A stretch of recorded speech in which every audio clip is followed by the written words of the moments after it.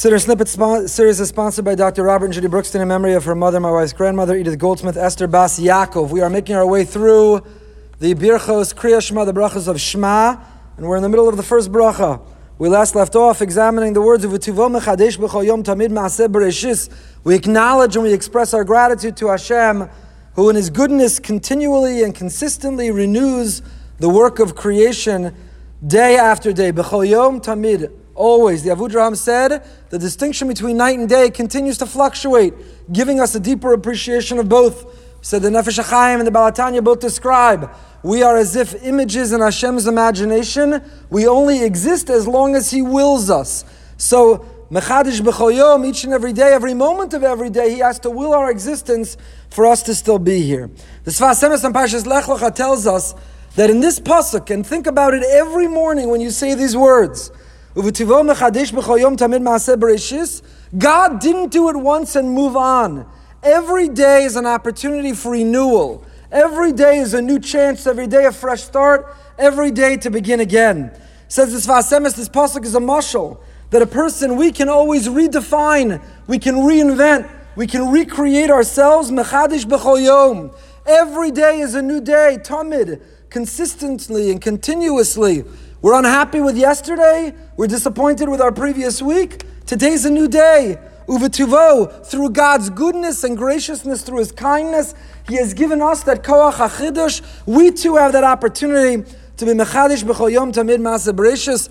Part of the way we emulate, we imitate Him, is also to embrace each day as a new day, as a fresh start, to keep that passion, that enthusiasm, that sense of commitment, of renewal. The next pasuk comes from Tehillim. Marabu masecha Hashem, kulam bechachma asisa. Marabu masecha. How numerous are your creations, are your works, Hashem. Kulam bechachma asisa. You made them all with chachma.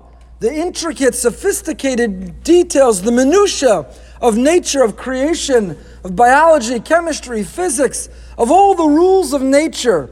There's bechachma asisa. It's not haphazard. It's not random. It's not chance. It's with brilliant, the infinite divine brilliance of Hashem. This word kulam bechachma, it means that even though there are so many, of every animal, of every species, there are so many categories and subcategories, the world is filled between the humans, each one different, the animal kingdom, its species, and the vegetation world. Kulam, all, there are so many. The Gemara in Chulin Adaf Kuf Chav Zayin Amar Aleph understands this to mean that different creations can only exist in their nature. And if they would leave that nature, they couldn't survive. The Maharsha in that Gemara explains it means Mayim Afar Eish Ruach. Some live in water. If you put them on dry land, they can't survive. Those that live on dry land, submerge them underwater, they can't survive. Marabu, what a magnificent, what a beautiful, what an incredible world you have created. It's all with chachma.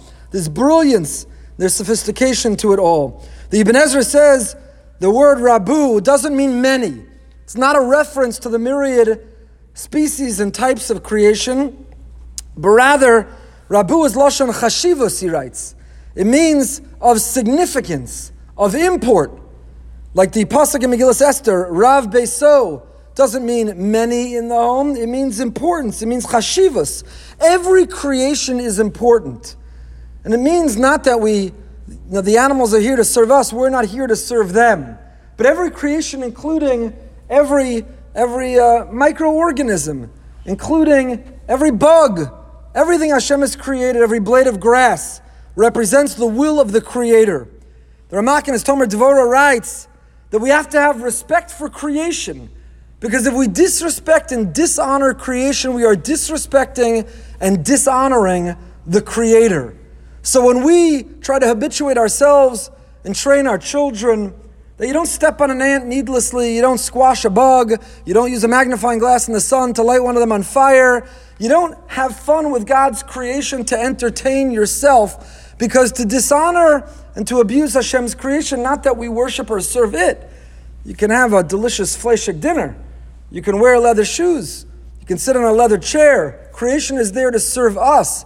But if we dishonor and disrespect creation, by extension, we are dishonoring and disrespecting the Creator, because all of it represents the Chachma of Hashem, of Marabu Masech Hashem, Kulam B'Chachma